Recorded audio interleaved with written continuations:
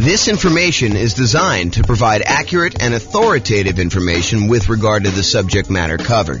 It is offered with the understanding that the presenters are not engaged in rendering legal, accounting, or other professional services. If legal advice or other expert advice is required, the services of a competent professional should be sought. Welcome to the Las Cruces Real Estate Investing and Real Estate Financial Planning Podcast. Learn all about investing in real estate in Las Cruces, New Mexico, with a combination of real estate financial planning and modeling with numbers specific to Las Cruces, plus syndicated, more generalized recordings of live and pre-recorded real estate investing classes, not all of them specific to Las Cruces. Be sure to stay tuned after the podcast for a message from our sponsors. Well, good morning and welcome, everyone. Hope everyone had a nice Easter weekend, and now we are back. Today we are doing Portfolio Loans 101 for real estate investors, and apparently I got a typo, so I'm going to correct that and continue on. So today we're going to talk about portfolio loans. They're a relatively unusual loan product. When you look at like how many loans you're likely to do as a real estate investor, I've got some data on this that I just pulled from the National Association of Realtors, and portfolio loans would not be a significant portion. However, they're extremely important once you've used up your core 10 or when you are doing some more unusual things like buying in an LLC or buying where you want to utilize a self-directed IRA or self-directed 401k and not have to put 35% or more down in order to do the deal. There's a way to structure it where you don't have to do that when you use a portfolio loan with an LLC and a partner. So let's jump into it today. So here's the latest data. Oh, and I'm James Orr, in case I did not mention that before. So there you go. So this is some data that I just pulled from the National Association of Realtors. I believe this one is from the 2022 home buyer and home seller profile. So they went and they pulled a very large sample of recent home buyers and home sellers, and they asked them a whole bunch of questions. There's probably, I don't know how many pages, 50 to 100 pages or so of all these different loan products for the various people that did these loans. Pull up one thing here in case people have questions. There we go. So it tells you stats about what percentage of these people did different loan types. And so you can see in this one, of all the buyers that they pulled, 62% of them used conventional financing. So that class we did on conventional financing, that covers about 62% of all the buyers that we had there. If you look at the next one, though, 17% of them used FHA, 12% of them used VA, which is a relatively small number, about 10%-ish, 12%. And then 5% did not know. So it's possible they could have used any of the other ones or they used something different. And then only 5% of the loans were other, which would include these types of portfolio products or, a lot of other variations on those. So you can get a feel. Now, for first-time home buyers, about half of them used conventional, about a quarter of them used FHA, about 10%, a little bit less in this case, used VA, 8% didn't know. First-time home buyers, you would expect them to know a little bit less than all buyers. And then 9% of them used something other than that, which, again, we still don't know what that means. And then repeat buyers, 67% used conventional, 14% used FHA. So a lot fewer people used FHA on their second loan. And 13% used VA, and still 4% did not know, and 3% used others. So you can kind of get a feel for what the popular loan programs are in that particular case.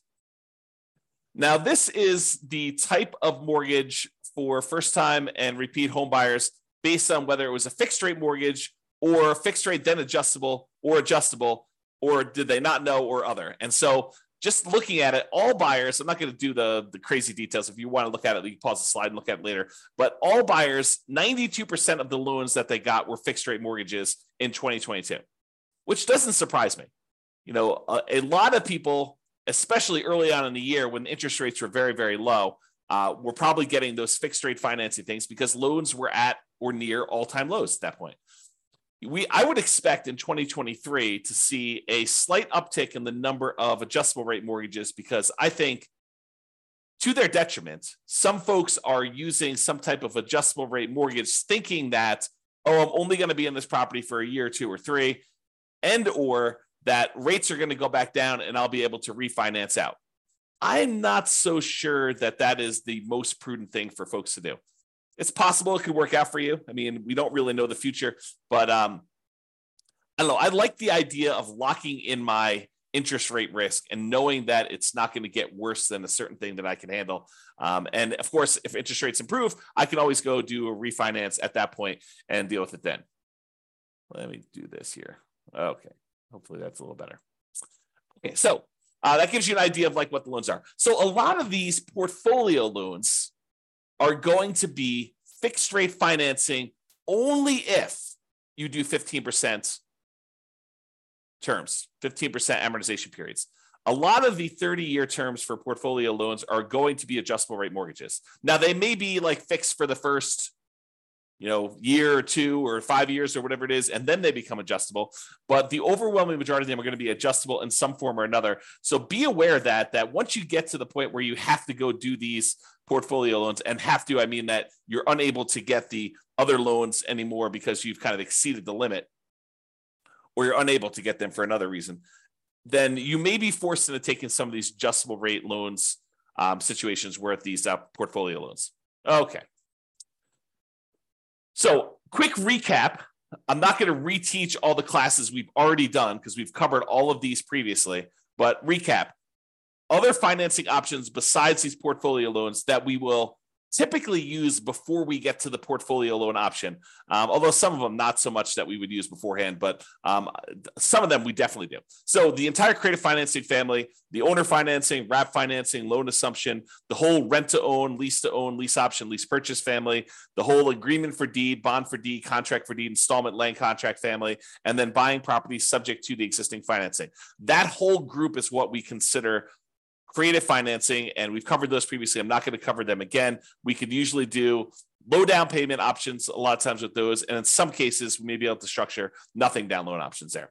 For private money, we are going to grandma, someone that we already know who is not in the business of making loans, and we're asking them to loan us money in order to buy real estate. We can negotiate low or nothing down options there. It's usually based on some type of relationship or trust with that person, and a little bit of negotiating probably. The quality of the deal probably does help in those cases in order to get the private money. Then there's the whole hard money family, which is usually someone who is in the business of making loans against real estate. You're very likely to be able to negotiate some type of low down payment. In some cases, probably even nothing down if the deal is good enough. And it's usually based on the quality of the deal. And sometimes a little bit of negotiation there. For the hard money loans, they are generally commercial loans only. They are not usually loans to do owner occupants with. So you'll be limited in what you could do there. There may also be some local banks that offer lower nothing down loan programs, which are different than what we've already covered. So you can go check out those as well. And then typically the kind of group that we focus on for house hackers or nomads. Again, house hackers are people that move into a property and they're renting out another part of the property. Either they're buying a single family home and getting roommates, or they're buying a duplex, triplex, or fourplex, and they're renting out, one of the other units or all of the other units so that they can live in one and have the other ones there. So that's what house hackers are. Nomads are buying a property. They move into the property, usually as an owner occupant with 5% down, sometimes a little bit less, sometimes a little bit more, but they're getting owner occupant financing. They're living there for at least a year. It's a requirement of the lender. The lender changes those rules. We'll teach it a different way, but they move in for at least a year. And then at the end of the year, or whenever they've saved up their next down payment, they go buy their next property, usually another owner occupant property with little or nothing down. And then they move out of the old one, convert that one to a rental, and they repeat the process until they buy as many rentals as they want. So the loan programs typically for house hackers and nomads are VA financing. VA financing is a nothing down loan program for veterans. It requires VA eligibility, but you can buy single family homes with it, duplexes, triplexes, or fourplexes. Then the USDA financing, which is typically for rural properties, another nothing down loan program. You can't buy just any property with USDA. It has to be a property that is rural, and usually only use those for single family homes. Then there's the FHA financing, which anyone can use. 3.5% down is the lowest amount you could do on those. So although sometimes you can combine them with down payment assistance, and then you use those to either buy single family homes or duplexes, triplexes, or fourplexes, which is a great strategy if you're trying to use minimal down, 3.5% in this case, in order to buy multifamily property up to fourplexes. Then finally, conventional loans, 3% down for like the Home Ready or Home Possible, or wherever they call that loan program for the owner occupants on those. Most of the time, though, we're going to be using 5% down conventional loans. And this is usually for single family homes only. For the low down payment options, you can buy multifamily, but it's not going to be at that 5%. And then the non-owner occupant, if you're going to buy investment properties, it starts at 15% down. That does have PMI, or 20% down without PMI. And in a lot of cases, we'll opt to put a little bit more down to get better interest rates and to borrow a little less to improve cash flow. Also, a point that comes up a little bit later here is this up to 10 finance properties per Social Security and tax return when buying non-owner occupant properties. So I'm going to cover this here because it's part of why we go to portfolio loans to begin with. So when you're getting these loans, like conventional loans, FHA, USDA, VA, they count the number of loans that you have on your tax return that are on your Social Security. And so like on your Social Security number, when you go and qualify for the loan. And they say, hey, look, if you have more than 10 loans total, like, I've got a VA property that I first moved into. It's a fourplex. I lived there for a year or two. Then I converted that to a rental. Then I went and I bought another property with an FHA loan. And so I've got, these two loans. I've got two fourplexes that I did that way. Then I bought a whole bunch of conventional properties that I lived in over the years, and I've kept all those. And I bought a few as rentals as well. Now I have 10 loans in my name. A VA loan, a FHA loan, and 8 other conventional loans, some which I moved into and lived there as an owner occupant, some which I bought as a non-owner occupant for investment purposes from the very beginning. And they say, okay, great. You want to go buy another property. You no longer can get conventional financing because you have 10 or more loans in your own name. So now you need to go and get a portfolio loan. And that's what we're talking about. That's why we're talking about portfolio loans, is they are the solution once you get 10 loans in your name, okay? So that's what we're talking about there.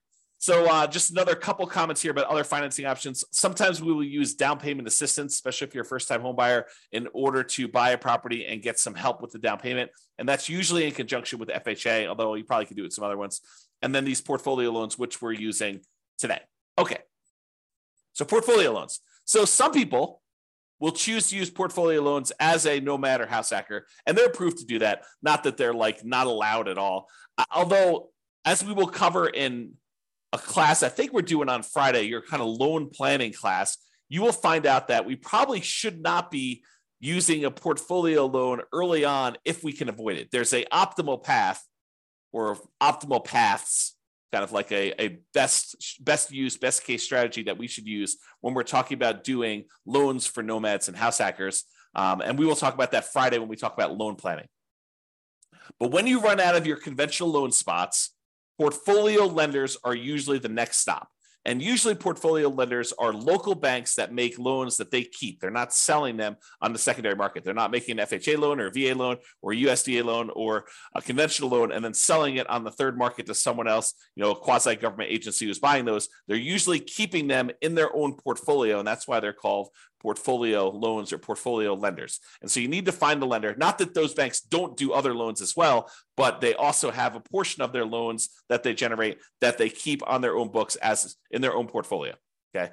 So we prefer typically 30-year fixed rate conventional financing, especially when we're doing the nomad strategy or house hacking strategy. And even honestly for long-term buy and hold. I think there's a strong preference for this 30-year fixed rate financing as evidenced by the data that we just showed you from 2022 with profile of buyers and sellers.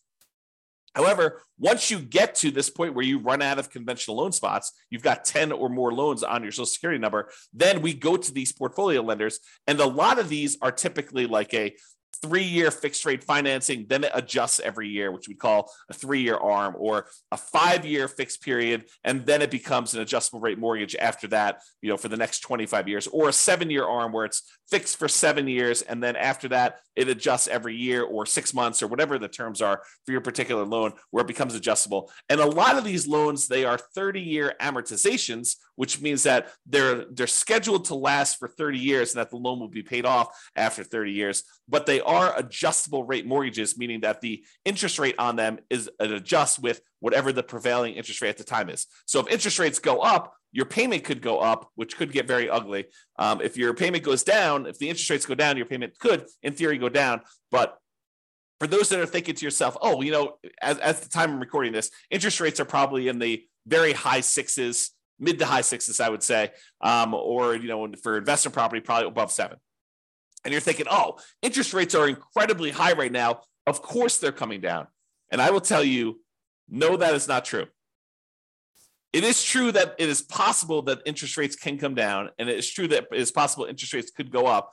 And if you look at it, I did this new tool. I think I called it I don't even remember now. It's kind of like my interest rates meter or something like that. I don't remember what I called it now.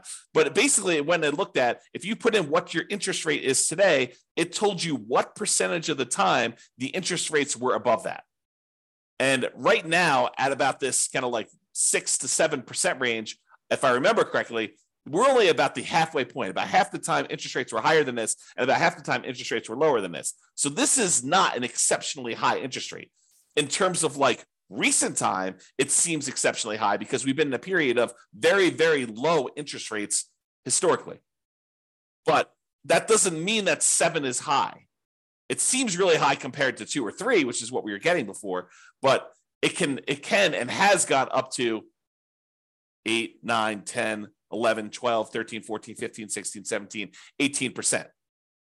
So if you think that this is really, really high, you could be in for a shock if something were to happen in our economy where the Fed would continue to increase rates and the rates on mortgages would continue to go up. And we don't know if that is their plan. There's lots of speculation out there. There's some people that believe that the Fed's going to lower rates, and some people believe that they're going to keep them where they are. And if we end up with some other new crisis or inflation is not under control, who's to say that the Fed will not continue to raise rates? Okay, that's one of the tools they use to control the economy. And so it's possible that could happen there. All right.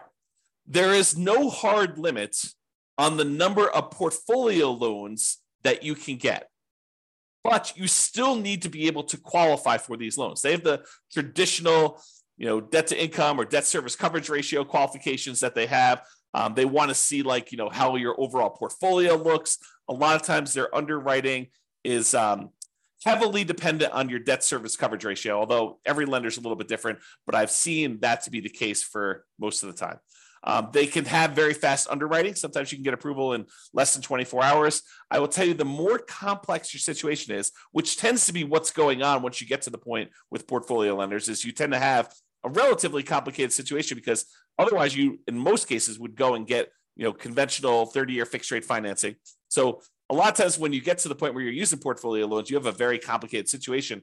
But the more complicated it is, typically the longer it will take to get qualified. That's just been my experience through my clients. Bigger purchases tend to go to a loan committee where they have different people look over the loan and approve them. It's not just the lender themselves, the mortgage originator. And the relationship with the bank does matter, especially how much you have on deposit. That can be a factor in whether or not you qualify. So realize you want to have relationships with the banks that you're going to be doing portfolio loans with, especially if you plan on doing more than one. The more you do, the more important I think that relationship with the bank is going to be in your ability to get loans there. Now, I had one more thing before we end this, and that is there is a significant advantage to being able to use a portfolio lender in order to do self-directed retirement accounts when you're buying rental properties.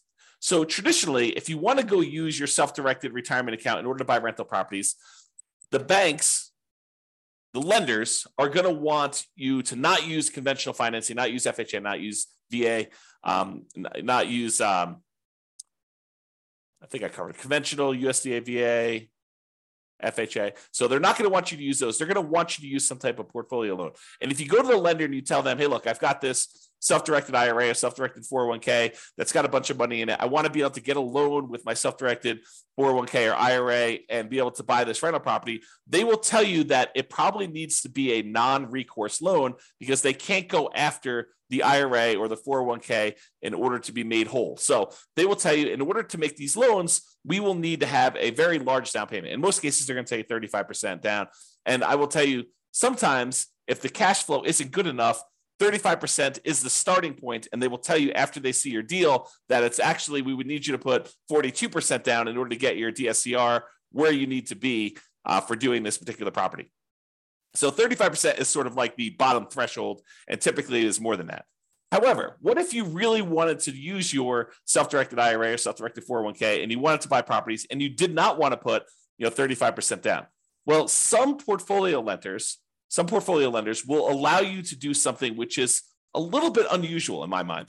So they will allow you to go in, and if you have a partner who is coming in and getting the loan, and you as the self-directed IRA or self-directed 401k are really just a limited liability partner in the LLC, providing the down payment in order to do the deal, then they will allow you to do that deal with 20% down. So if you had an LLC that you formed with someone else, not yourself, but with someone else, that you went in and you wanted to go buy a rental property, if your self-directed IRA or self-directed LLC, self-directed IRA, self-directed 401k rather, came in and was a limited liability partner in an LLC that was providing the money in order to do the deal, you were basically funding the LLC. The LLC could go and get a 20% down investment property loan on the property that you're buying. Okay, so that is sort of like an interesting little twist that some portfolio lenders may offer you if you decide to go that route.